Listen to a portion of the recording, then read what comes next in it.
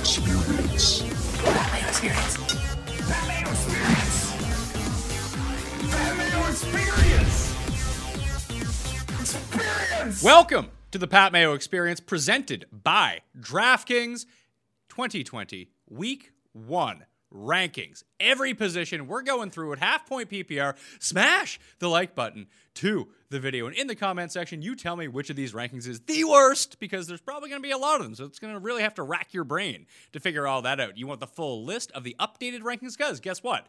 Filming this a week out before it actually starts, stuff's gonna change in the rankings. I swear to God, that's gonna happen. Guys are gonna get injured. I'll change my mind on someone. There'll be an update on Friday, maybe even Thursday too, before the Thursday night game, to get everything all up to speed. But you can find the updated rankings list in the description of this video and podcast. They'll be updated every single day for week 1. And don't be afraid to go backwards to the top 200 rankings if you haven't drafted your team yet. Chris Meany and I broke that down. You can find the link to that in the description of the video or podcast. Remember to subscribe to the Pat Mayo Experience audio podcast and the Mayo Media Network videos. We need as many subs as possible, so go tell some friends about what's going on. Don't be afraid to smash the like, leave some comments, rate 5 stars, all that fun stuff. Also, this is big news. If you go to ftnfantasy.com, use promo code MAYO, you get yourself a discount on all of the splits tools and stats and packages that they have up there for any sport, but primarily for fantasy football. ftnfantasy.com. That's where I am getting all of my pace stats, situational stats this year. A lot of good stuff, so I recommend everyone go check that out. Joining me on the line, as he has every week for the past 7 years to break down the rankings from theathletic.com, one of the most accurate rankers in the biz, and Owen Kidd on Twitter. Jake Seeley, what's up? What's up? It's weird. It's weird that we're already here. Nando came with the genius idea over The Athletic to put the article of like, this is the title of it, crap, my draft is tonight, what do I do? And it's, the rankings, links, and all that type of stuff. I kind of feel like, I know we're doing it on this weekend, and, we're doing this because how crazy the week's going to be, but it still feels like, oh, crap, week 1 is here. I can't believe it's already here, because we were so worried it wasn't going to happen. Yeah, and now it's here, and we all have all of the work in the world to do. I cobbled up my rankings. I was going through all the matchups. It's a tough grind to get back into it. It's like even when the boards come up, like I guarantee you I've forgotten a few people that like switch teams when I was like quickly going through it in terms of... you're going to get that. Oh, yeah, but don't you even know? In the rankings, I know what teams people play for. When I'm trying to do the graphics very quickly, sometimes a guy might get left off. It's like, he's at the Rams, not versus the Rams. What's wrong with you? Do you know football? Be prepared to get muted if you're that guy, by the way. You're kicked off the channel. That's what's going to happen. I can't wait. This is what makes it fun. I'm so glad we're already there. All right. So during the season, we're going to be doing this on Tuesdays. I'm going to be doing my waiver wire and recap show on Mondays with Gary and Thorne and Chris Meany. Wednesdays, spread pick show with Tim and Jeff Feinberg. Thursdays is going to be the DraftKings show. Friday is going to be the update.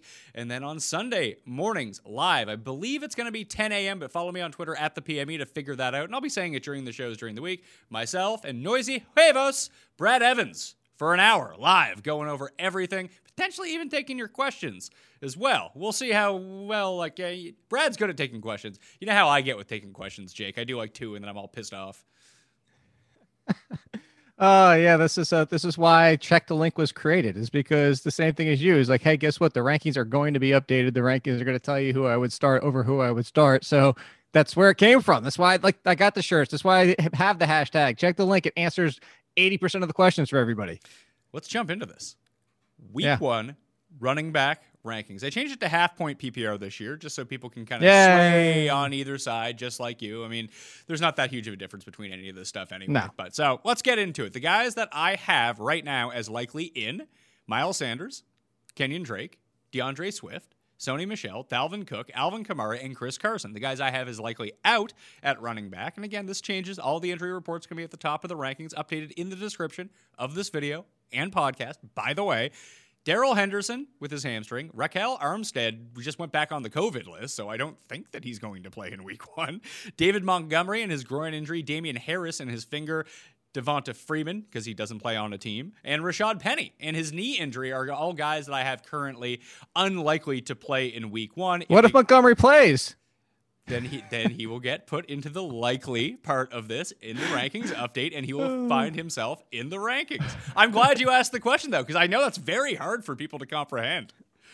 That's going to be, I guarantee somebody's still going to ask you if Montgomery plays.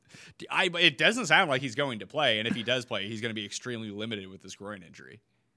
Fire up Cordell Patterson. Cordero Patterson, Ryan Null. Everyone's going to try to play Cohen. He's going to get like 2 touches. No, I legitimately, I really do think that if Montgomery's out, I do think Patterson's going to be not the feature running back, but we saw it last year. He already got him involved with rushing touches. He should be listed as a running back at this point. He is essentially the number 3 running back. All right, so the rankings overall, top 10. Honest to God, the top 10, 1 through 20, you're starting these guys. Everyone knows that. That's why you went and drafted them. So don't get too cute in week 1. It's the after that we can probably go debate, depending on who it is. Number 1, obviously, Christian McCaffrey. He is the best player in fantasy. He is the number 1 running back for week 1. Then I go Dalvin Cook, Zeke, Barkley, Derrick Henry, Kamara, Mixon, Miles Sanders, James Conner, the Terminator, at the Giants, and Josh Jacobs at Carolina. When you go and look from last year's stats, it's going to show that Carolina is very poor against the run because they were the worst team against the run. But a lot changes year to year. Lynn Bowden just before we started speaking got traded to the Dolphins, so there's one less guy to actually take carries away from him. I'm just still not convinced about his passing game work. So the route for Josh Jacobs to be, I think it's a great matchup. I think he's going to be fine. Obviously, I have him ranked at number 10. You play Josh Jacobs. But what keeps him out from like skyrocketing up my rankings, at least in week 1, is I still don't know what the passing game usage is going to be. So if that's the case and he's not going to have like 2 targets during the game, it hurts his floor a little bit. It hurts his opportunities a little bit. And that means he needs to go like 21 for 120 and 2 touchdowns to really hit the top end. And that's just a hard thing to project.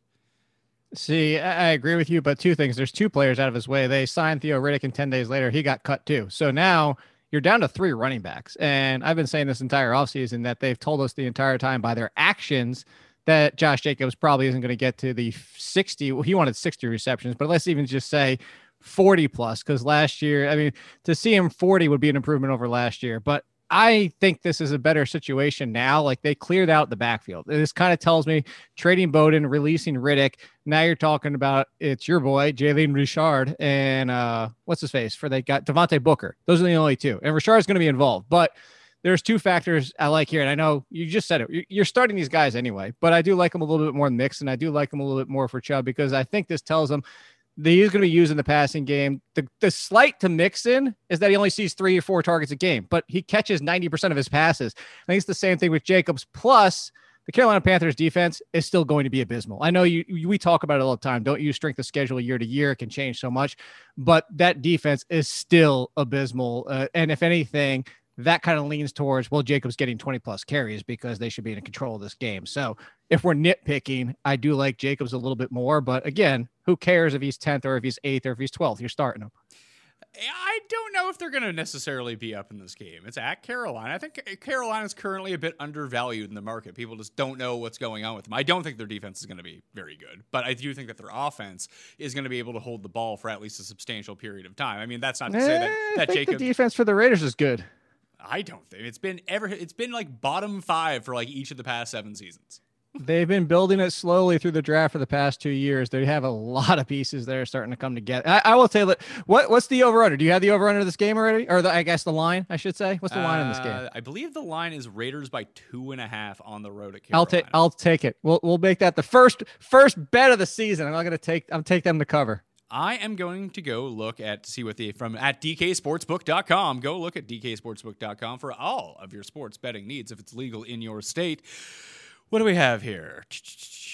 Yeah, 2.5. Raiders favored by 2.5 in Carolina. Yeah, I'll take Carolina. Home dogs plus 2.5. Boom. So we're on for that one. Mark that one up. Yeah. Let's go deeper into the rankings, though. Number 11, I have Kenyon Drake. Obviously, this could change if he's not playing. He would no longer be number 11, but all signs are pointing towards him playing week 1 against San Francisco, and he tore up San Francisco last year. Clyde Edwards-Helaire coming in after that. Chris Carson, Aaron Jones, Austin Eckler, Todd Gurley, Nick Chubb, Kareem Hunt. I'm real dicey on that one. Cam Akers at home against Dallas, and then Le'Veon Bell at Buffalo. If we keep going down a little bit deeper here through 30, David Johnson, that awful Mark Ingram, but this is where Fantasy Pros had him ranked, so that's where I put him in. Colonel Mostert, Antonio Gibson, Kerryon Johnson, Marlon Mack, Melvin Gordon, Chris Thompson, Tariq Ice Cream Cohen, and Jonathan Taylor. Marlon Mack is super interesting to me here. just because he was being drafted so lowly. We don't think that Taylor's going to start week 1. We probably think that Mac is, and Mac has absolutely torched the Jags over the past couple seasons when he's played. Yeah, you want to talk about having no defense and potentially the game script being just run it down their throats in the second half. I mean, this definitely points to Mac being undervalued. I think that you might see a week where we get that. It's going to be funny is you're either going to get two things here and people are going to come out with victory laps either way. It's going to be Marlon Mack dominates and has a great game and be like, I told you not to get too excited about Jonathan Taylor, or they're both going to do well because the Jaguars defense is so pitiful. And then people are like, I told you could trust both of them. Like, no matter what it's going to be, I told you that's what's going to happen. I would definitely go Mac over Taylor to start. And to go back into your rankings, that's also why, like, I don't like this Cam Akers situation. I know that I've said it many times before. I'm not saying I trust Sean McVay. I'm not even saying I trust Sean McVay when he speaks, but there's reports from two different sources, one of them being SI, that are saying Malcolm Brown's going to get the lead touches. Whether that means he starts and only still gets 10 carries and Cam Akers gets 15 to 20, that's not out of the realm of possibilities. I'm just a little hesitant on Cam Akers out of the gate. The good thing is you probably didn't have to draft him as a pure starter for your team. I don't think I would have him this high just on the caution of I don't know if he's going to get 15 or if he's going to get 10 out of the week 1. Well, just looking back at it right now, and the Jags defense got worse than it was last year, but 12 times in 2019 that, at least per DraftKings scoring, that 12 times running back scored 17 plus points against the Jags defense, and 3 of them were Colts running backs, crazily enough. Marlon Mack was actually 29 for 186 and 3 touchdowns against them last year. So I do like him. Antonio Gibson's going to be like the real, because if people are going to draft him, they're going to reach on him in drafts at this point, which means you're probably going to start him in week 1 because you've now spent so much draft capital on him. But at the same time, I have him at number 24 right now. I was thinking about making it a little bit higher because it feels like this game script in week 1 is 6-point dogs against the Eagles. The Washington Footballs probably going to be throwing. If they're going to be throwing, I would assume Antonio Gibson's going to be on the field. See, I keep going back and forth. This is another one. I see the Washington Footballs, as you keep saying, is they feel like the Titans this year. And they feel like the Titans for the fact of, I think they might go a little run heavy and not to that level. Like I still like Dwayne Haskins and McLaurin, and I love Steven Sims late, but I feel like also they can control the game with the front 7. That secondary is trash. But as we saw the Giants, when they won 2 Super Bowls, name half those, actually name 5 of the 2 different teams. I'll give you off both teams to name 5 people out of the secondary. And I'm betting 99% of the people, unless they're Giants fans, can't name who they were because they were pretty good, not great. And I say all that to set up that I could see the Footballs being a frustrating fantasy situation where the front 7 is able to keep the game in check, slow things down, keep the other offense from scoring 30 plus, where the offense doesn't have to play that catch up every single week. So I don't know that the game script, I'm more hesitant. I'm more positive on the Footballs defense and more hesitant to point to a game script and liking anybody in that offense right out of the gate. I think you're going to have to make some decisions here, and I would start. I mean, obviously, I have him number 24 in the rankings. I'm starting Antonio Gibson week 1. I do agree with you that the Footballs defense is a little bit better. In fact, if you go to the AFC or NFC, actually, you should probably go to the NFC win total show. Again, in the description of this podcast and video, I was the only one who took the over on the Footballs this year. I think they're going to be like, all right. But at the same time. What was the over-under? 5.5 or 6. I actually said the Giants were going to be the one of the 4 worst teams in the league, and the Footballs and the Dolphins were both going to win more games than them. I mean, the Dolphins are going to be good, man. The Dolphins might win that division. Well, so anyway, about the game script thing, this is why, so where did you have David Johnson again? I had David Johnson either one spot below. I had David Johnson at 21, so ahead of him. Okay, so that's fair. I'd still have David Johnson slightly a few more spots ahead, but that's nitpicky. I don't really care. We're not going to argue 18 versus 21. I just wanted to make sure you had him in front of Antonio Gibson. I think I would feel a lot more comfortable facing the Chiefs and predicting game script than I would this situation. Yeah, that could just be a bucket of receptions for David Johnson, but he's still David Johnson. Maybe Duke Johnson ends up somehow in the game. Maybe Cuties gets activated, and then all of a sudden they're not throwing to the running backs, and they're just throwing to him 1 yard past the line of scrimmage. There's different factors, but I think David Johnson will be fine for the Thursday night opener. It's the Chubb and Kareem Hunt situation against the Ravens that I don't love. I've seen Chubb do it against the Ravens, which gives me hope, but it feels like with him, you're really banking on him breaking off like a 40-yard touchdown run. If not, it's going to be tough. I don't think it'll be that bad, but I get your point. Mostly it's the Joe Mixon effect. You know, if he only catches 1 or 2 passes per game, he's going to have to do it all in the run. It's the lesser version of Derrick Henry. I understand it, but I'm not I'll tell you one thing. I where you're worried about that situation. I'm less concerned about Chubb as I am for Miles Sanders. Not because of his injury. Let's even say today, while we're doing this show, we knew he was 100%. That offensive line is not 100%. And if we're talking about this matchup, what have we talked about on your last show, which this is, I just want to throw this out there because we're going to talk about your defenses, but you bring this up every single year, is that quarterback pressure, adjusted sack rate, everything from Football Outsiders. That Eagles offensive line has lost so many pieces now. They're talking about where they're going to play certain guys. It's like banged up beyond belief. And you're facing that, I said the Redskins, you're facing that football front seven. I don't know that Miles Sanders has a very good, you have to start him, but I don't know if he has a very good, I would take Nick Chubb over Miles Sanders for week 1. Yeah, I wouldn't. I would still just rely on Miles Sanders being good. And when you just look at it, I think that Kareem Hunt could potentially outscore Nick Chubb in this game, depending on how the that's any week. Yeah, it is, but just depending on like the flow of this game. If the Ravens get up 14-0 early, you just might see a lot of Kareem Hunt on the field versus seeing a lot of Nick Chubb. At least with Miles Sanders, it does appear that regardless of what the score is, he's going to be on the field. Like that doesn't. Well, work. I mean, what if Miles Sanders can't get to the line of scrimmage without getting hit, and they start checking down and throwing routes to Boston Scott all game? But they're going to be doing that to Miles Sanders as well. Like it's not like they're going to replace Miles Sanders with Boston Scott. He'll spell him. No, but it's going to be like a 75-25 split, 70-30. Like of course. You could see a situation with Nick Chubb where he only plays 40% of the snaps in this game.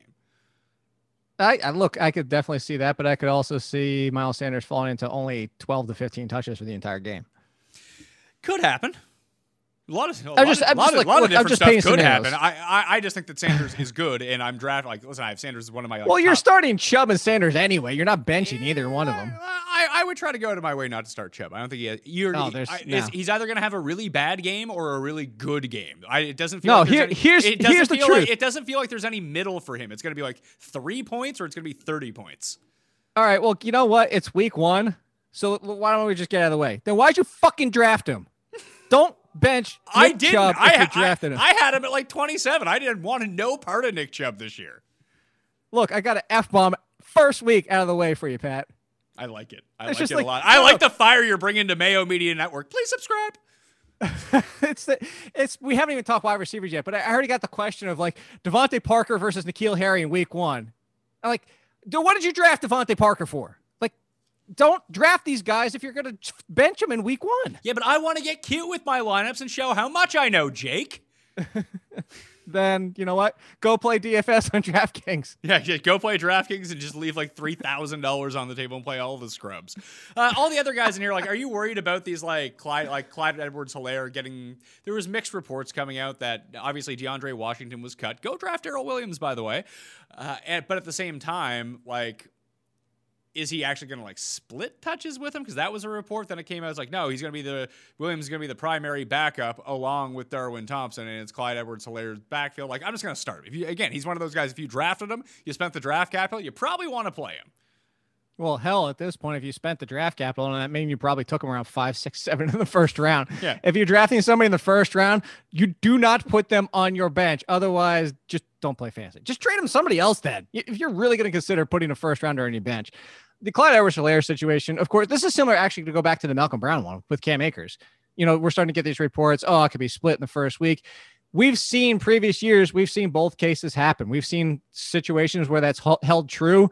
The lead option, not the one we wanted for fantasy purposes, came out strong, and then the backup option was kind of like an RB3. We've seen other situations where it was just all smoke and just bull crap, and then week 1 comes around and the other guy gets all of the touches. So, again, you drafted Clyde Edwards-Helaire for a reason. You drafted Cam Akers for, like, if you spent RB2 cost on Cam Akers, then you do RB2. I'm not saying you bench Cam Akers. It's just, these are the things you think about. And these are what's the unpredictability of week 1. That's another one. If you want to play on DraftKings, you play a Malcolm Brown or, the Darrell Williams situation, and maybe you make out like gangbusters, but you don't do it in seasonal.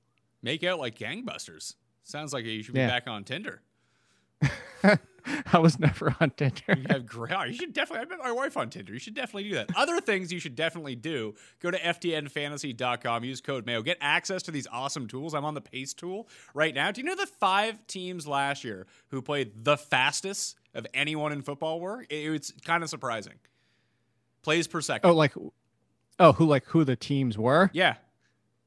You want me to guess right? So we'll say Rams. No. Okay, so here's who it is. On offense, plays per second, the Browns, the Texans, the Broncos, the Bucks, and the Bills were the fastest teams. So I would have not guessed 4 of those. I know. Isn't that weird to think about? The slowest teams per pace were Ravens. the Chargers, Saints, Lions, Eagles, and Raiders were actually the slowest teams. Where were the Ravens? I thought they were kind of slow too because they ran so much. Yeah, but they always got up to the line really quickly. They were in the yeah. They were in the middle. It looks like Maybe I'm thinking of plays. Yeah, no, plays they were down on, but just they scored so efficiently. In the last 4 weeks of the season, though, like if we kind of look at it, I guess that's just the playoffs. I'm just like, oh yeah, playoffs. These teams are not good whatsoever. I mean, they have 0 plays per second. So anyway, you can go mess around with that. FTNFantasy.com, code Mayo to get the the Titans in the playoffs might have had like 3 plays in the game. It's kind of nuts, right? Oh, there's another one good too. Yeah, so that was seconds per snap, points per snap. Here's a good one. The Chiefs, 0.55 points per snap. Chiefs, Falcons, Steelers, Chargers, and Ravens were up Saints. there. Yeah.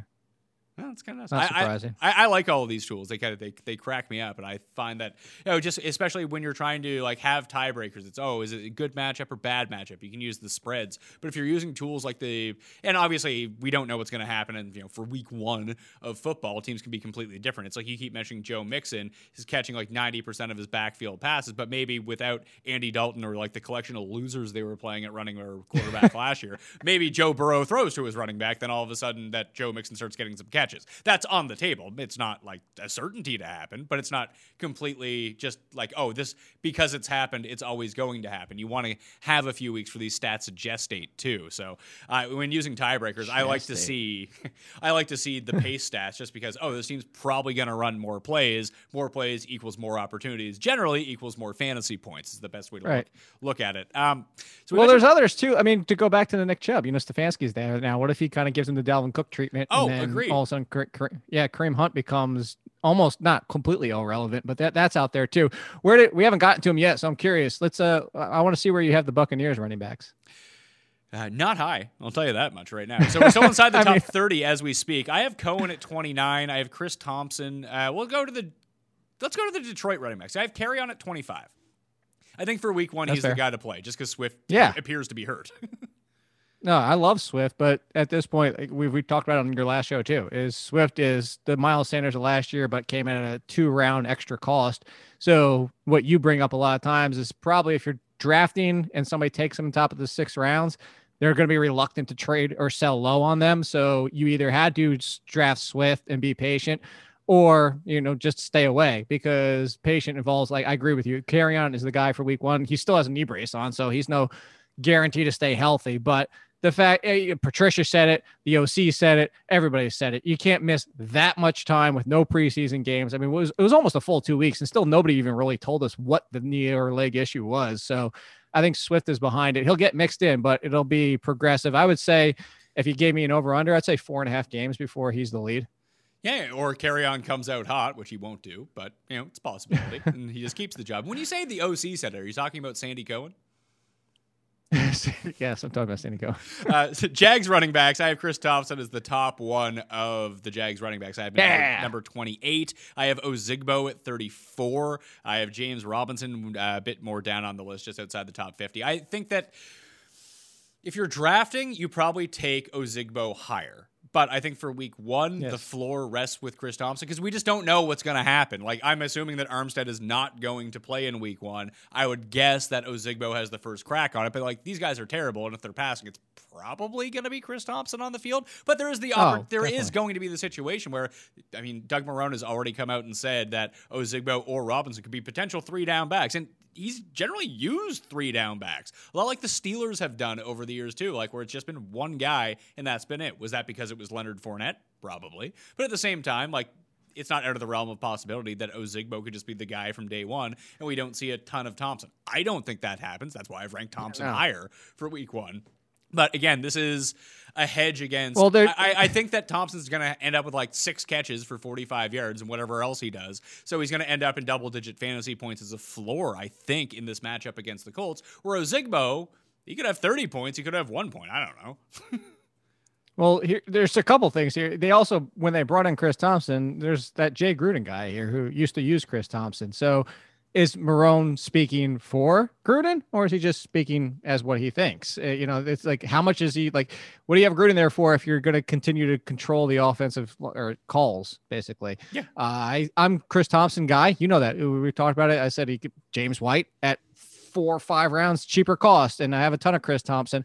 I think James Robinson has a better chance to be the 3-down guy than Ozigbo does. I don't like Ozigbo as much as a 3-down guy. And that's why I would just let somebody else take Ozigbo and just even wait till the very, very, very last round and just take a flyer on James Robinson. This kind of feels more like a mess for the entire season. And the reason I would also lean more towards James Robinson is because what do we expect the Jaguars to be doing the entire season? Passing. So give me James Robinson over Ozigbo in the passing game and give me Chris Thompson over both of them in the passing game. Not even a question. Number 31 in the rankings, you asked the question of where the Bucs running backs come up. This is where they come up. I got Ronald Jones at 31. I don't feel good about it. Lindsey's after that. Jordan Howard, Ozigbo, Fournette at 35. James White, Jordan Howard, Devin Singletary, Zach Moss, and J.K. Dobbins rounds out the top 40 of running back rankings this week. Where are you going with the Tampa guys? I don't want to play any of them if I don't have to. I don't want to play either. Here's the Saints defense is still really good against the run, and now they're talking about adding Clowney. Good God, if they do that. Sorry, listen, every team in the league has been linked to Clowney. Right before we came on, I saw that the Ravens are now interested in Clowney. Are they? Yeah. Well, I wouldn't be surprised if it's more Clowney himself. Oh, look, he's linked to the Ravens and the Saints. Like, oh, wow. The Seahawks before this have vastly coming back. Oh, look, what's next is going to be the 49ers and the Cowboys and the Chiefs. I understand what Clowney's doing here. But on the flip side, even without him, like this run defense was already really good. There's no reasons to not think it's going to be good again. So I have hesitancy with that. We do think this could be a shootout potentially now. Tom Brady versus the Saints, or whether you would look at Drew Brees versus the Buccaneers secondary, which is still questionable. I think you look at this. I don't want either of them either. And if I'm going to lean one, I might lean Fournette a little bit because if they're passing, I do think that Fournette is slightly better than Ronald Jones passing because remember, yes, 100 targets. Yes, all those receptions. He's a check down option. He's not like Chris Thompson. He's not Nyheim Hines. He's not James White. He's not those kind of guys. So I think that you bring him in, they trust him a little bit more as a pass blocker and a pass catcher. So I would have him slightly ahead, but as you said, I hopefully don't think anybody's going to be trying to start either one of them. No, well, here's the weird thing, too. You mentioned the run defense on one side, with the Saints being pretty good. Tampa was the best run defense in the league last year. I mean, way to build your team for 1993, but here we are.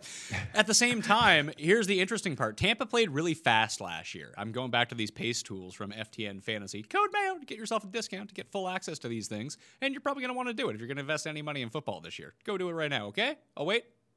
Nice. Thank you for doing that. 10% off, I believe, or 15, 10, 15, whatever it is. It's a discount. Either way, I think it changes like day to day. I get the best rate. The Mayo code gives you the best rate on the site at all times. So just always use code Mayo for everything. But the Saints were super slow. Second slowest team in the league in plays per or snaps per second. Tampa was one of the highest, but now they have Tom Brady, and the Patriots were one of the slowest teams in the league too. I think this game might not be as shootouty as people think. Maybe. I still think it might be. I also, and here's my take. I also don't think the Bucs are going to be very good. It comes down to the secondary. It comes down. This is in New Orleans. We know what happens in New Orleans versus on the road. Although Drew Brees, it's still a misnomer of like he's bad on the road. It's not Ben Roethlisberger. Although Ben Roethlisberger also threw that out the window. No pun intended 2 years ago. But I think that if you told me what's the over/under in this game, the over/under in this game is it's got to be like 50. It's 49.5. The Saints is 3.5 point favorites. I just guessed 3 over. So there you go. This is my opinion. You understand what my opinion is. I'm going to talk about this on the spread show with Jeff and Tim, which is going to drop on Tuesday this week. It normally drops on Wednesday if you're curious. This just feels like the biggest trap over-under game there is. And the fact that it's like artificially low to begin with leads me to believe that like 95% of the money is going to be on the over. And whenever that's the case, you see any number above 90 on one side, just bet the other way. All right, well, so tell me if that happens, and then I'll come off it. Yeah, I mean, that's one thing that we're going to be going over on the Friday shows. It's going to be the injury report, the updated fantasy rankings, and we're going to talk about some props and betting trends that we've seen develop throughout the week. So, now that Mayo Media is off to the races, Mayo Media Network subscribe, I'm just trying to hammer all this stuff home week 1, so I don't have to fucking say it every single week. Wait. Do you want people to subscribe? I forget. Yes. Please subscribe to Mayo Media Network. Okay. It really helps us out and all of the other different shows that are going to be popping up on Mayo Media Network.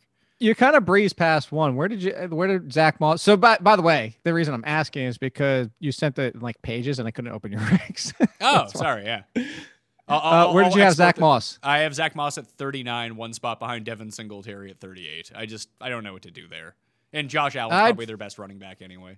Yeah, of course. I'd flip it. Again, this is what we're trying to do in these conversations when we get down to the 30s, and that's why I'm kind of bringing some of these up. What do you expect the Jets to be? Miserable. So if you get there's no question about it. So if you expect this to be the Bills being the Bills, and a game they should control, their defense is great, the Jets are terrible.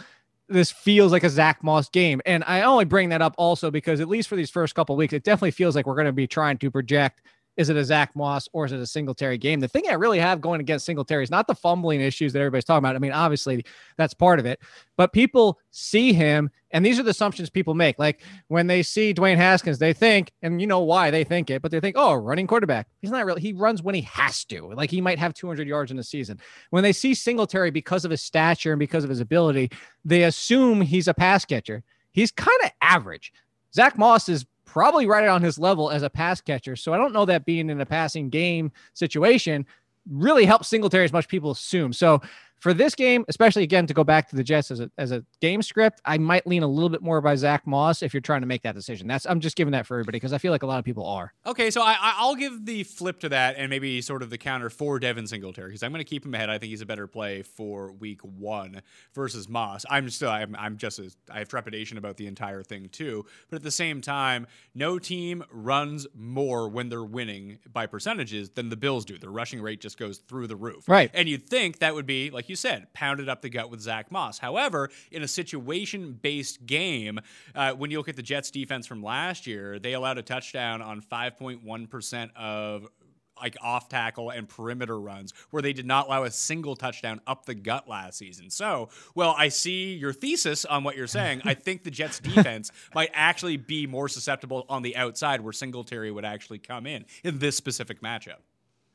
I will admit I don't know enough without No. I'm pulling up. I don't know enough about their front four. Oh no, 3-4. They're a 3-4. So Quinion Williams, Steve McClendon, and Henry. I don't know if that's improved. I don't know if it's that same unit as last year because I look at what you do. I look at the Football Outsiders, all these tools on the Mayo Media Network. I wouldn't even worry about Football Outsiders anymore. You use FTN fantasy data. That's where you want to be. So there you go. So you use that in general. My point being is I use those. I look at grouping. So, if you want to ask me what I think about defensive tackle, no, I'm looking at the grouping. Yeah, and Singletary averaged almost 7 yards a carry on perimeter runs last year. That's kind of his wheelhouse, and this does seem like a perfect team to do that against. Could he not do it? Absolutely. They just might use Zach Moss the entire time, and then Josh Allen's going to call his number. That's why I still have him low. I just think between the two, that would be my lean towards Singletary here. Where do you have Jordan Howard and Matt Breida? I have Howard ranked high. I had Howard at 32 and Breida at 42. I think that's fair. They're going to establish the Jordan Howard like every team establishes the Jordan Howard. You just hope for a touchdown. Establish Howard until he gets hurt in week 7, like always. Yeah, of course. The only other one I really had problems with, I had James White ranked at 35. He probably should be higher. I just don't know how that's going to go with Cam Newton. Now that Damian Harris is out, it looks like it's going to be Sony Michel. Cam Newton threw to Christian McCaffrey 8 billion times. I think you can throw to James White. But at the same time, Christian McCaffrey's always on the field. James White's not always on the field. That's if you bring in James White, it almost kind of gives away. Yeah, but Damian Harris doesn't sound like he's going to be on the field. No, but now you have Michelle. Michelle looks like he's going to be back. His knee doesn't exist. Yeah, that's true. And now he has foot problems. But at the same time, you still have Rex Burkhead. What, Rex Burkhead? Well, Rex Burkhead's actually kind of, if you're trying to mask what you're doing to the opposing defense, Burkhead's probably the best guy to have on the field because he both runs and passes. That is true.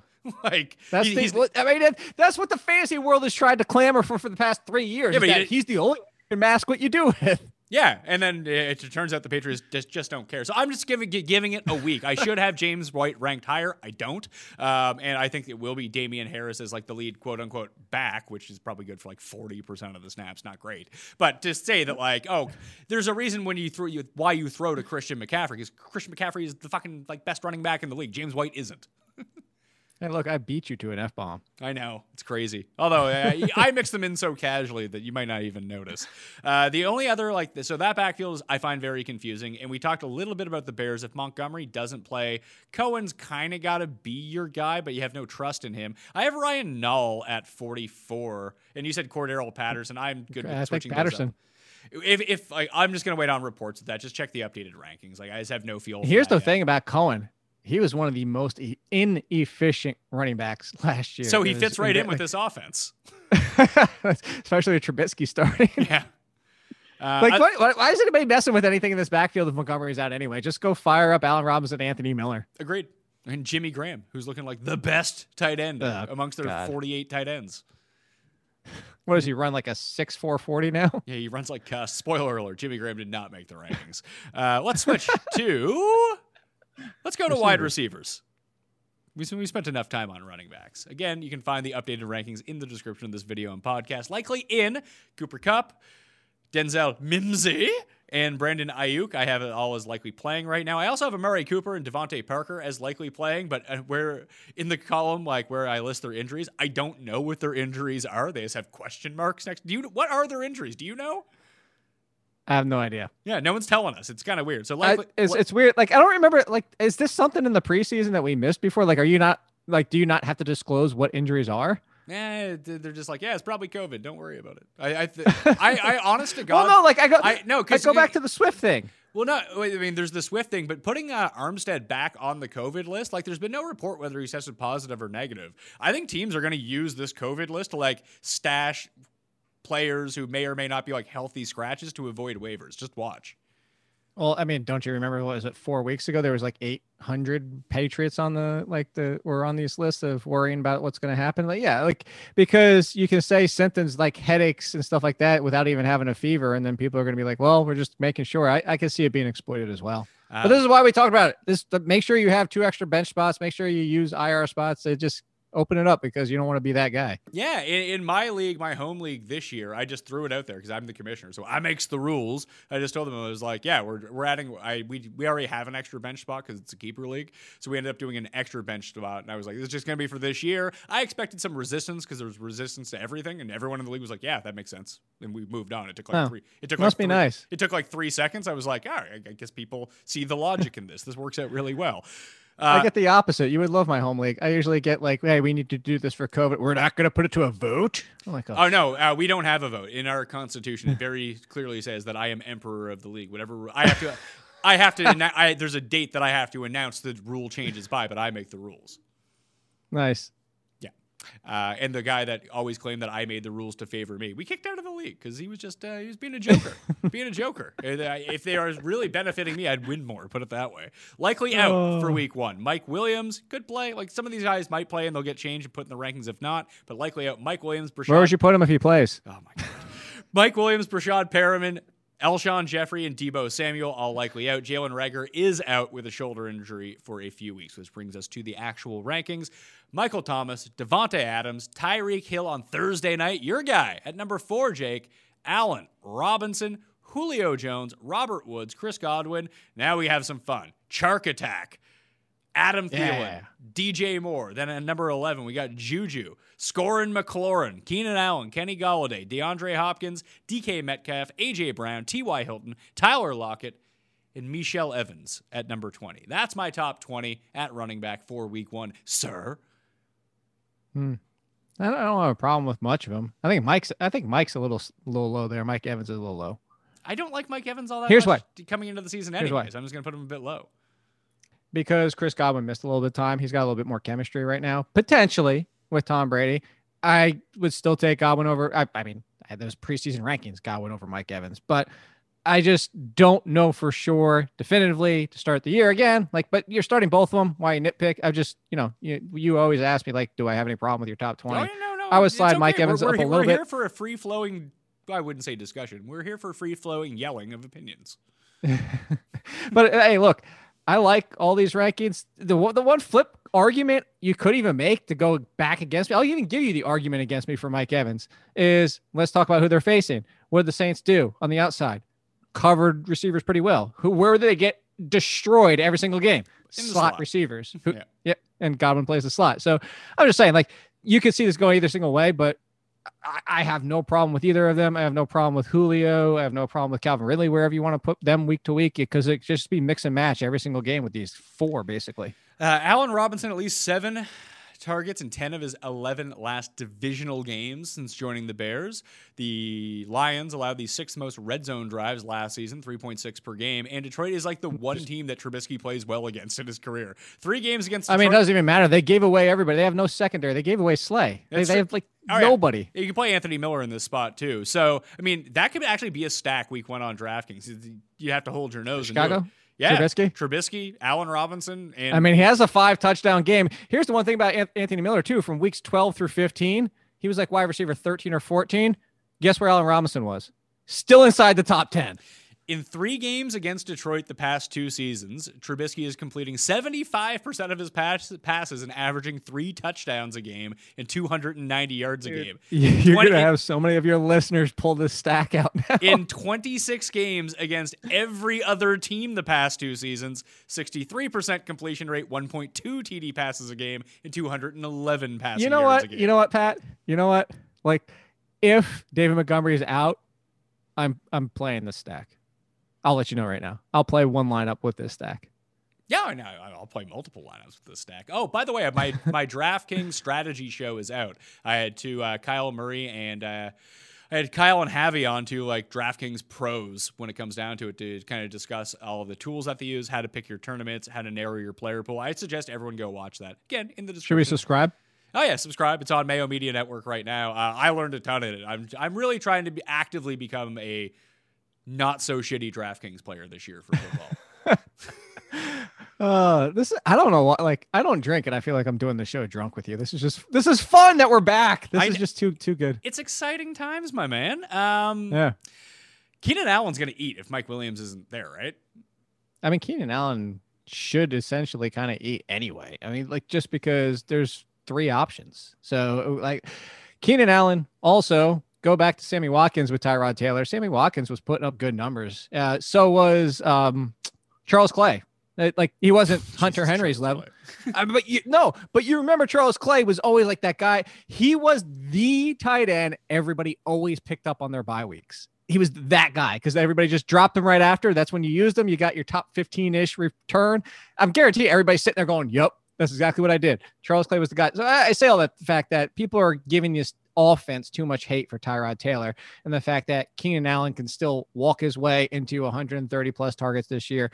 Mike Williams, once he's healthy, can be a red zone option. Hunter Henry can still be a top 10 tight end, and Austin Eckler can still get his. It's not going to be as great as it would be with a lot of other quarterbacks, but remember one thing. There's something else we've talked about on your show, Pat. Philip Rivers was one of the worst quarterbacks last year in efficiency, especially in passing touchdowns. He was having a miserable season. So Tyrod Taylor doesn't really have a high bar just to repeat what Philip Rivers did. And for people to know, like, the reason that I love DJ Chark is not just because I love DJ Chark, because you could have Chenault Wig Factory down there as well, kind of get into the game. Maybe he's actually a cog in this backfield too. They start running Wildcat with him, who knows? But with DJ Chark, Indy allowed the 4th most yards per deep pass attempt last season. Chark basically exclusively runs down the field if Minshew is going to be throwing, and he actually like lit them up. Like, even if you're thinking about DraftKings, and I'll dig into this more on the DraftKings show, but last year only 3 receivers scored more than 27.5 DraftKings points in more games than DJ Chark did. That was Michael Thomas, Chris Godwin, and Julio Jones. And if you pay for those guys, it's like all of your salary cap. If you go Minshew and Chark, it's not. Put it that way. But what if I go Trubisky? Then you didn't use DJ Chark in that lineup too. I would absolutely. I love DJ Chark this year. I have him so many teams, and I will continue to have him on a lot of DraftKings lineups as well, like you're mentioning. Going from 21 to 40 down the wide receiver rankings, I got Tyler Boyd, Cortland Sutton, Amari Cooper, Calvin Ridley, Marvin Jones, Harry, Will Fuller, Brendan Cooks back to back, and they should be throwing a ton. Jamison Crowder, say it right, Frenchie. Jarvis Landry, Cooper Kupp at number 30 with his mystery ankle injury. Steph Diggs at 31. AJ Green at 32. Edelman, Hollywood Brown, your boy, Ruggs. I have Will Fuller ranked again right there, so there's a mistake on my part already. It's week 1. I'm getting back in the swing of things. Deshaun Did I Jackson. start Will Fuller? I have Will Fuller in the higher spot, if people are wondering, by the way. One spot ahead of Cooper Kupp. So Henry Ruggs, Deshaun Jackson, Odell Beckham, Christian Kirk, and Sterling Shepard to round out the top 40. I'm higher on Landry than Odell week 1. If you look at where the Ravens are somewhat susceptible, it's more between the hashes. It's just where Landry is going to get more of his targets than Odell is. If it's holding true from last year, absolutely. I was actually going to bring up that point. Mentioned it a couple times late season when I was doing my DFS pieces and looking for slot receivers and looking for that opportunities, because that's the one area that they could be exploited, especially with somebody as talented as Jarvis Landry. So I'm glad you brought that up. Outside of this, I feel actually even better about Tyler Boyd, mostly because AJ Green, sounds like he's now healthy, but he wasn't. He missed some time. And if you look at this defense, the Chargers have what is it with their injury luck? Them and the Eagles. I don't know what's up with the water with these teams, but that Chargers defense is going to show up as a bad matchup in a lot of places. And I would bet against it being that tough of a matchup out of week 1 with what they've gone through at this point. So Tyler Boyd just proved last year he doesn't need AJ Green, which even if AJ Green's out there, the argument before that year was that he's better with AJ Green. I think Tyler Boyd's a top 20, I'd say top 25 play at worst every week right now. Yeah, and I think a healthier AJ Green too only benefits Tyler Boyd.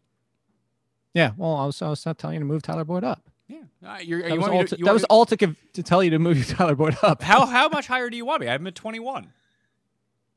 Oh, I thought you said 31. No, 21. Oh, well, then never mind. I like it. Okay, so we're on the same page when it comes down to Tyler Boyd. I actually think one thing that really helps him here, unless it ends up being like Auden Tate or CJ Secret of the Uzama, is going to be that the pressure is still going to come from the Chargers. The defensive line is quite good at getting to the quarterback. So if Burrow has to make a quick decision, it's going to be like one read, and that's likely going to be Tyler Boyd, not AJ Green, just based on where they line up on the field. Yeah, so something Emery Hunt's talked about, I've called it the point and click, depending whatever you want to call it, whatever catchphrase you want to give it, is Joe Burrow, and I'm assuming the Bengals are going to use a lot what they saw at LSU, but now Joe Brady being with Teddy Bridgewater, both these offenses probably, and what's the point and click, similarities between the two is a lot of shotgun, a lot of, as you just mentioned, quick reads, just drop back, find the open guy. Don't try to do your progressions 1, 2, 3, 4, and let the plays develop. Find an open guy and throw it. Find an open guy and throw it. And if you watched LSU, that's what they did. So hopefully, to your point, that means Tyler Boyd, because AJ Green's going to take longer to get open. That's also why I don't care who the third wide receiver is. Maybe if it's Auden Tate, maybe some value there. But if it's John Ross and T. Higgins trying to get downfield, who are both missed a lot of time being injured, I don't want either one of those. I'd actually prefer if it's at Auden Tate. The 41 through 50 at receiver is going to be Anthony Miller, Judge Judy, or Doug Judy, as we prefer to call him on this show. Anthony Miller needs to be higher. Okay. Michael Gallup and CeeDee Lamb back-to-back. I just don't know. It's a wait and see. I think they both could be really good, but it's going to be unlikely that every receiver on Dallas is just going to be good every game. It's a lot like the old-school Rams situation. Manny Sanders, the old colonel back there. Preston Williams, N'Keal Harry, Alan Lazard, Randall Cobb, and Golden Tate at number 50. So in terms of my Giants rankings, I have Shepard, Tate, and I actually have Slayton at 51. So that's... So what was Shepard's actual ranking? Shepard was 39 or 40. One of those. Oh. You would have you were say higher. You would have him higher? Yeah. Who would you have higher? Would you have Miller or Shepard higher? Shepard. He's the number one. And there's numerous, you can go out there. John Daigle put out, I actually used his for my article about it with Sterling Shepard last year. The brief time, there's a few games that did happen. The brief time where all of them were healthy, including Darius Slayton and Golden Tate and Saquon Barkley and Evan Ingram, where they overlapped. In all of those games, Sterling Shepard is the number one option, the number one snaps, number one targets. Without one of those guys, those other overlapped games where it was only one person went down, because there was a lot of those, Sterling Shepard, still the number one. Sterling Shepard is the number one wide receiver for the Giants. Whether it's a matchup situation, sometimes he gets taken out of the mix by a top-end corner. That could certainly happen, but the Giants' offense, with Daniel Jones even there, treats him as the number one. And all those reports have just been backing that up for any reporter you could find. I would have them higher, but I understand the hesitancy when it comes to having this many weapons on a questionable team. Yeah, this many weapons, questionable team, and if there's one thing that I'm looking for this year in trying to, at least early season, because we're going to be wrong about a lot of stuff, but how do you predict who's going to be a good defense and who's not? The Steelers at least have a lot of continuity, and they were a good defense that gets to the quarterback very quickly. That's is certainly true, but I mean, Shepard ran plenty out of the slot. He ran. I just posted this yesterday. I think he ran like 35 to 40% out of the slot, and Daniel Jones targeted the slot most. Oh, like I think it was top 5 off the top of my head, somewhere in those range. Both numbers pointing to the fact that when Shepard is out there, he's the one that's not coming off the field. Golden Tate might come off the field. Darius Slayton might come off the field. This is similar to the Robert Woods with the Rams. Sterling Shepard's out there, and if he's running out there in the slot, that's even better. So I understand. Again, I understand the concerns. I mean, we could get to week 4 and be like, Shepard's the third. I mean, it wouldn't be a shock, but as of right now, I would go with that. Did you say Deontay Johnson yet? No. He's He's in my next string of basically the next 12 guys on the list are all guys that you might be playing week 1 because they have such gigantic upside. I just don't know what to do with them. So here are the guys. They're all in kind of a bucket here, like 51 to 65.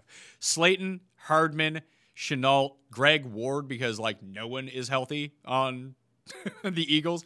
I have Arcega-Whiteside in there too. Sammy Watkins, Deontay Johnson, Claypool, Kendrick Bourne, Steve Sims, Brian Edwards, Paris Campbell, all those guys. What do I do with these guys? Damiere Byrd, who just might actually be the best receiver on the Patriots. You would be so happy about that. Coco Beware, the Birdman. Did you pass by Henry Ruggs already? Yeah, Ruggs I had at 31. Okay, I didn't hear his name. All right, so Deontay Johnson, the reason I brought him up is because of the Giants defense. DeAndre Baker's not coming back. They just signed Logan Ryan, which, people are going to be like, oh, well, it's a decent pickup. It's also a slot corner, essentially, who was asking for $10 million a year, and there's a reason he wasn't picked up yet.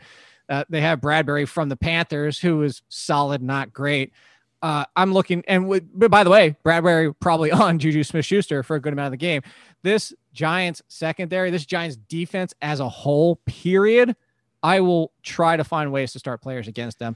You want another stack? I'm going Ben Roethlisberger, Juju Smith-Schuster, Deontay Johnson, all 3 of them. Are we sure that Deontay Johnson is going to be the 2? Because it could be James Washington, it could be Claypool, it could be... It's not going to be Claypool. It could be Ebron James as the secondary target. Eric Ebron loves himself. He said, if I'm playing fantasy, you're drafting me way too low. So at least he's going to try out there, and he enjoys the fantasy aspect of it. It could be James Washington. The one thing about James Washington, and I said don't dismiss him, this is for standard full redraft leagues for the entire season, is that he's a great deep ball receiver, and he could be Mike Wallace like Mike Wallace used to be way back in the day. So I could see James Washington having more value, but as of today, the more complete receiver and the person who's been talked up so far has been Deontay Johnson after what we just saw last year as a rookie on top of it anyway. So I would go Deontay Johnson, but hey, if you want to play this stack and go contrarian, then go with James Washington instead. Maybe you go James Washington, James Conner, and Ben Roethlisberger. I don't know how. I mean, Connor gets involved in the passing game because he's always on the field. I don't know if I'll have to think more about that. Maybe I will readjust. James Conner was like RB 6 or 7 in those 13 games 2 years ago. Oh yeah, James Conner's excellent. I have him ranked as a running back 1 this year. I think he's going to be perfect, and he's going. Can we start? You don't call him the Terminator, right? I did call him the Terminator. Oh God, I hate that. That's the one. He's not. Connor wasn't the Terminator. Yeah, Jake. Listen, I know. This is why I'm good at nicknames and you're not. It's all about quick association. No. I'm going to tell you that's a bad nickname. It's not a bad nickname. People love it. It's a terrible nickname. It's not. It's a good nickname. You wanted to look at terrible nicknames? You just go look. It doesn't matter, Jake. It doesn't matter. It's about me word association. You the Mustard Media Network. Doesn't make sense. But that's not a nickname. That would be like the name of the network is Mayo Media Network, which everyone should subscribe to right now. You want to do that. People just won't have any... giving you another chance. Yeah, but people just won't have an association with it. When you say James Conner, you think Terminator. There we go. No. It was John Connor spelled differently, and he wasn't the Terminator. Oh, my God. This again, leave the nicknames to me, Jake. You just say... I will leave the nicknames to you. This wasn't even your nickname. You're just too triggered all the time. All the time about these nicknames. I told the guy on Twitter last night when he said, exactly. My work ethic. See, that is it. That is it. You're telling people on Twitter about things. Don't worry about these fucking morons. You just wanted to get a second one in. Answer the good questions and just mute the bad questions. That's how it works. Yeah, well, I have time, man. I'm not gonna have time to answer questions once Thursday gets here. There you go. Quarterback rankings for week 1. I mean, Mitch Trubisky is starting. Nick Foles is to the bench. Oh, is he number 1? Yeah, he's number 1 in the rankings. Actually, I have him way down. I have him just outside the top 20. But number 1 is going to be Patrick Mahomes. Lamar, number 2. Dak, number 3. Russell Wilson, Deshaun Watson on Thursday night. Kyler, Breeze, Ben, Gardner, Minshew, Walk. Cam Newton at number 10. Josh Allen, Matt Ryan, Tom Brady, Tyrod Taylor, Carson Wentz, Jimmy Garoppolo, Matt Stafford, Kirk Cousins, Phillip Rivers, Ryan Tannehill, then Rodgers, Daniel Jones, Derek Carr, Mitch Trubisky, and Teddy Bridgewater, Fitzpatrick, Joe Burrow, Dwayne Haskins. I just kind of want to wait and see with some of these lower end guys. I would roll the dice on Trubisky if you were streaming, but that's more of a DraftKings play. I don't know if I would want to commit, especially if you're in a 1 quarterback league. Like, I don't see why you take that chance when there are so many other quarterbacks available. Like, there's no need for that. I'm starting to figure out that there's times and places for some of these things in my like generic 12-team league. Probably not the time to be like, week 1, Trubisky, let's go. I'll just play him on DraftKings. If he's good, I might win $1 million. Exactly. Well, again, who is your quarterback that you drafted that you're benching for Trubisky anyway? So, quick question here. Your boy, Josh Allen, seems kind of low. It's one of these situations where I think the Jets are really bad, but I don't think that the Bills are really good either. But this seems like a game where they just kind of jump out like 14-0 and run the ball 300 times. Which is good, because then Josh Allen is just going to call his own number. No, in terms of like his actual rushing, he's better in games that are like within 7 points where he still has to pass, because most of his runs aren't designed runs. They're him going back to pass and then him just running. That'd be really interesting. I might have to pull how many rushes inside the 10 he took when up by a lot, up by 2 scores, up by 10 plus. I think that if you get like on the 1 or on the 2, then yes, he's calling his own number. But at the same time, the ancillary rushing stats, unless he gets them early, if they get up in this game. Now, if you think that the Jets are going to be competitive, like offensively and score points on the Bills, which I don't, that's why I have Allen a bit lower than basically in the Josh Allen spot where I'd always have him from last year. I have Gardner Minshew right now, who I think is in a perfect game script where the Jags get down by a bunch. He throws 50 times and runs 10 times. You know what? Just for entertainment purposes, I kind of hope the Jets come out and win like 34-3. Just the entertainment factor alone of what we're going to get from that. Oh, the entertainment factor if the Jets start like 4-0 on this show, not necessarily this show, on the spread pick show is going to be off the charts. I could already see it. I mean, like Sam Darnold comes out week 1, throws 3 touchdowns against the Bills. It's going to be ridiculous. Where did you, because you ran through them kind of quickly, and I don't have the graphic in front of me. Where did you have Cam Newton? 10. Okay, cool. It's just, honest to God, have a quarterback who also runs. That my rankings all year are going. I've been going by this mantra basically since I've started doing fantasy football, and now that there are more running quarterbacks, they just inherently possess more value. They do. Here's a question I'm for sorry you. to the statues of Tom Brady and even Drew Brees at this point and Matt Ryan. Like, there are certain matchups you want to play them in. That's great. And they will be good in those matchups. But week to week consistency, if your guy doesn't run at quarterback, he's not going to be one of the best quarterbacks. I hate to tell you. So I have 2 things to ask. One is where another quarterback was. But first, what odds would I have to give you for you to bet Cam Newton being the leading rusher for the Patriots this year? What odds? 3-1? Yeah, like 20-1. Is that what you said? I said 3-1. Oh, I was wondering. Okay, I like that. I mean, that's pretty low. I think there's a legitimate chance. Yeah, I think I think though. Yeah, he's probably one of the favorites. Like, he's probably the favorite to lead the team in rushing. Remember, it wasn't Kirk Cousins the leading rusher for the Washington team a couple years ago? Yeah, and Ryan. I know it wasn't a running back. Fitzpatrick was for the Dolphins last year. That's true. It might have been rushing touchdowns for Kirk Cousins. Yeah, in any case, all right. So like the one other or something like that. Yeah, the one other one I wanted to ask you about. Where did you have Ben Roethlisberger? Number 8. Oh, okay. Yeah. Okay, we're good. I don't really have to pick apart your quarterbacks at all. Yeah, it looks like we're on the same like middle tier, like, because I mean the quarterback rankings are going to change week to week. Like, the top until proven otherwise. Like, the top 6 are kind of the top 6. Like, you're going to play those guys every single week, regardless of matchup. Like, Kyler Murray has a bad matchup at San Francisco. Although San Francisco, as 7 or more point favorites last year, 0-4-1 against the spread. They weren't good as big favorites. They lost a few of those games outright, like against Atlanta. They played some close games against Arizona. Like Kyler's going to take a few sacks. He might throw a few picks, but he's going to have a ton of rushing yards in this game. And I just think that he's one of the elite quarterbacks. Just amongst the elite quarterbacks this week of the top 6, he has the worst matchup, so he's number 6. But like the Roethlisbergers, the Minshews, the Newtons, the Breezes, the Bradys, like all those guys, they're going to depend on matchup almost every single week to me. And this week, Roethlisberger, Breeze, Minshew, and Newton have the best matchup, so they're inside the top 10. I'll give you one that I don't think deserves to be in that conversation of matchup. And I have him in a lot of seasonal leagues, and I don't understand the hate for it. I think maybe because he got hurt, maybe it's ageism.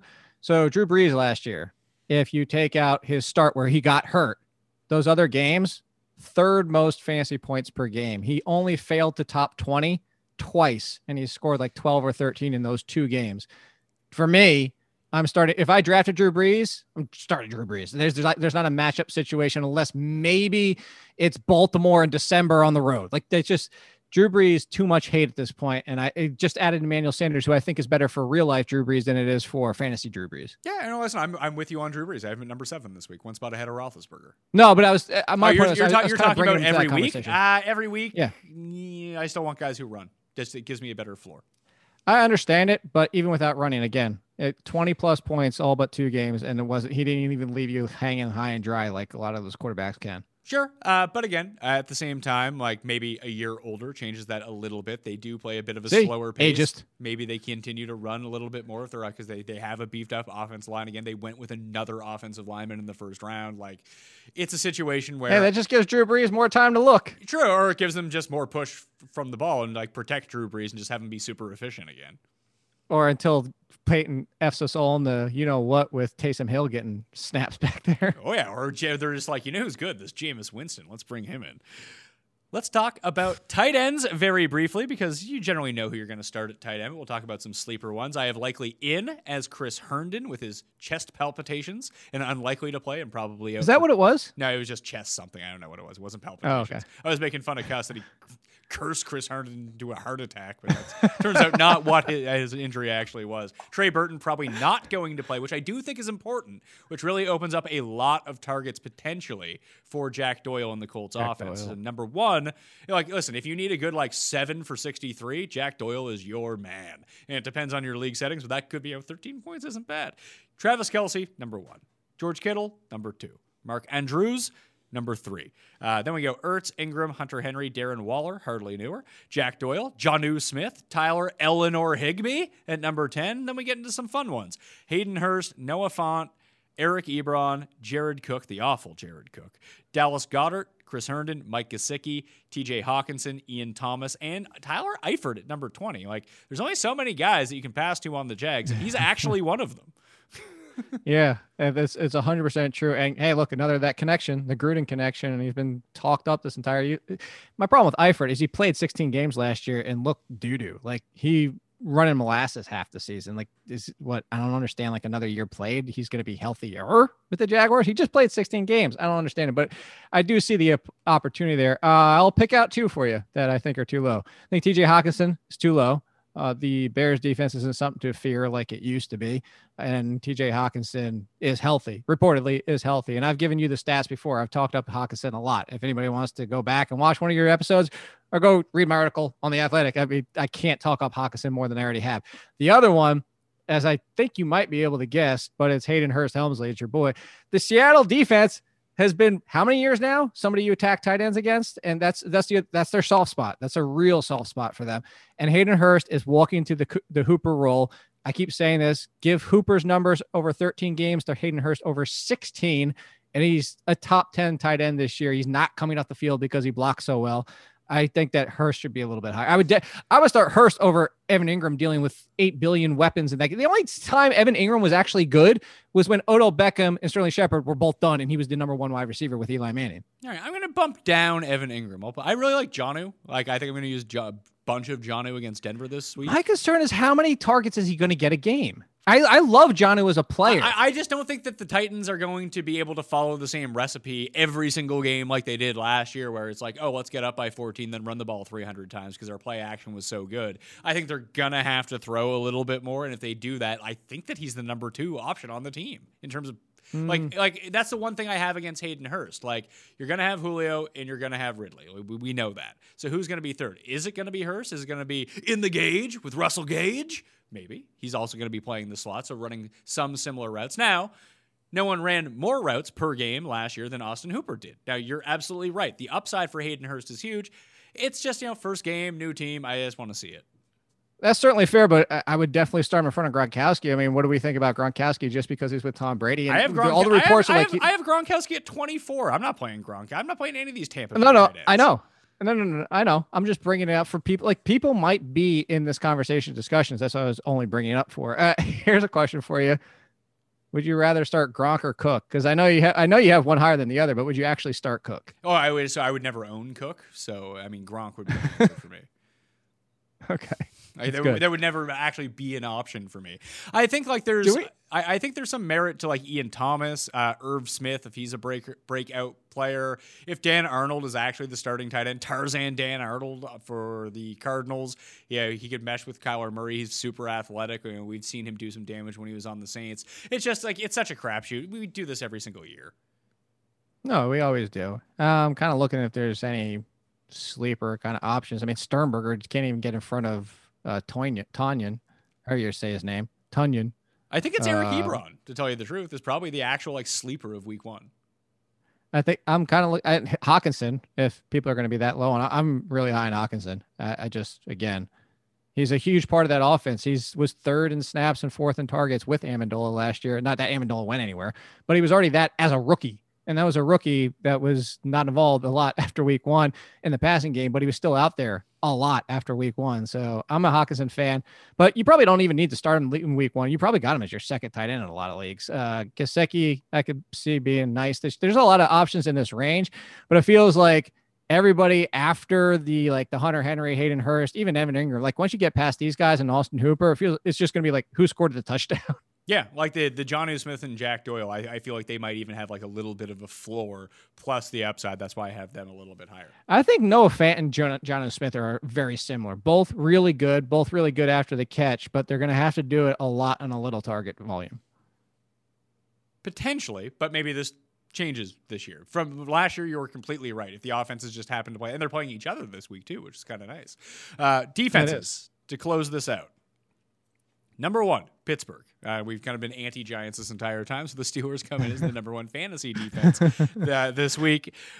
The Colts, number two, even though I like a lot of the Jags players, the Jags are going to be chucking, and they have a bad offensive line, so let's go Colts. Oh, of course. I mean, the Colts might give up 28 points and still be the second highest scoring fantasy defense. The Ravens, the 100%. Chiefs, Eagles, Bills, 49ers, Chargers, Panthers, who I do like. They still have a good pass rush. And the Cowboys at number 10. After that, it's the Lions, the Patriots, the Vikings, Broncos, Titans, Bears, the Washington football team, the Raiders, the Packers, and the Rams. So, I mean, you can go pick up a ton of these defenses anyway. Like, you can probably go pick up the Colts. I really like them this week. The Panthers, I think, are just super sneaky at home against the Raiders with a good pass rush. I know the Raiders' offensive line is pretty good, but Derek Carr reeks. Like, give me a break.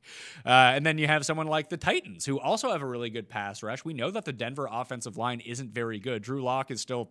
Who knows? He can make some bad decisions and take some sacks. That they could be another one that are widely available that you could go pick up. Yeah, I kind of agree with everything you said without me doing my rankings. Like, hey, we get number one again this year, you and me combined. The only one that initially I thought a little bit higher would be the Bills against the Jets. And everybody's going to make the ghost joke, but just in general, I mean, it's not even that Sam Darnold, even if Sam Darnold plays well, he's thrown a Jamison Crowder and Chris Herndon as his top two. Nobody's healthy on this friggin' team. Yeah. So I might, Buffalo a little bit higher, but I do like this. I kind of feel like the top 5, maybe 6 are kind of like the good plays. And then it starts to get dicey in one of those, got to see how week 1 rolls out. But, those feel like the good ones. Yes. Jake and I mean, I don't submit the rankings. Jake submits the rankings. But between our discussions that we have on the show and when Jake submits his defense rankings, the only thing you should ever trust me on, defense. It doesn't always work out. But number 1 on Fantasy Pros and ranking defenses last year. Yes. What do? We take pressure defensive lines against a team that's going to throw a lot, regardless of how good they are. And imagine that volume of passing times pressure equals fantasy points. That's just how it works. You're gonna put that on a board behind. You should put that on a board behind you, like the math like a Woody equation. Page. Yeah, not like a little mini chalkboard like that. You might get sued for that one. I don't think that he has the copyright on whiteboards behind himself on. Oh, you just get trashed on Twitter for it. Where did you have the Chargers? The Chargers I have at 8. Okay. I was gonna say I feel like they're sneaky because everybody's just assuming Joe Burrow is gonna light the world on fire. And well, if they're passing a lot, what if he's a rookie that throws 3 interceptions in week 1?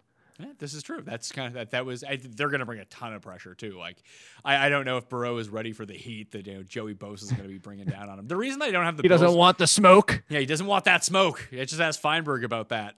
But the reason I don't have the Bills as highly as I imagine, I have them at number 6. It's not like I'm saying don't play them, but at the same time, I can just see a lot of running in this game from the Bills, draining the clock, get fewer opportunities to actually let Darnold drop back and throw, even though they might be down. But it could just be a lot of 3-and-outs too. Like, I can see it going back. I can just see it being like a 7-point fantasy defense game. Well, I mean, that's some weeks that's not so bad. It's better. Some than weeks it's getting not, one but or that's negative. not. Listen, man, I don't play for fucking middle of the pack. I'm playing to have the best defense of the week. I'd rather just pick up and stream the Colts. By the way, to go back to your Eagles thing while we're doing this show, did you see the Alshon Jeffrey news? No, what's the latest Alshon Jeffrey news? Howie Roseman believes he'll be ready before week 7. Okay, so I'm going to change him to out then in my rankings. I would lean towards out. I'll lean towards like that's almost like Mara's comment about the Giants. Like, I just want to finish the season knowing that we've did we best we can and improved as a team. Like, thanks for the high bar there, Mara. That'll do it on the Pat Mayo Experience 2020 Week 1 rankings. It's here. Kickoff show. What's that?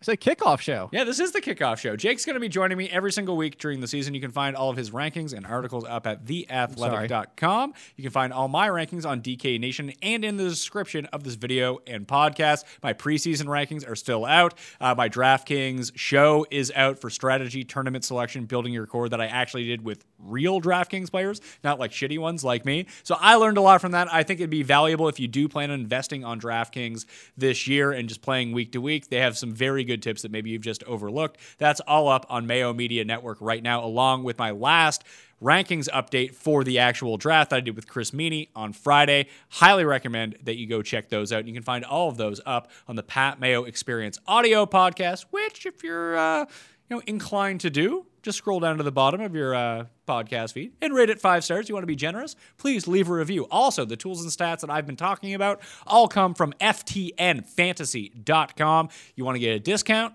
Use code MAYO. That easy to do. I'm going to have some DraftKings articles up on ftndaily.com as well, part of the FTN network. That'll do it for me, Pat Mayo, on the Week 1 ranking show. Get excited, everyone. It's going to be fun. Smash the like.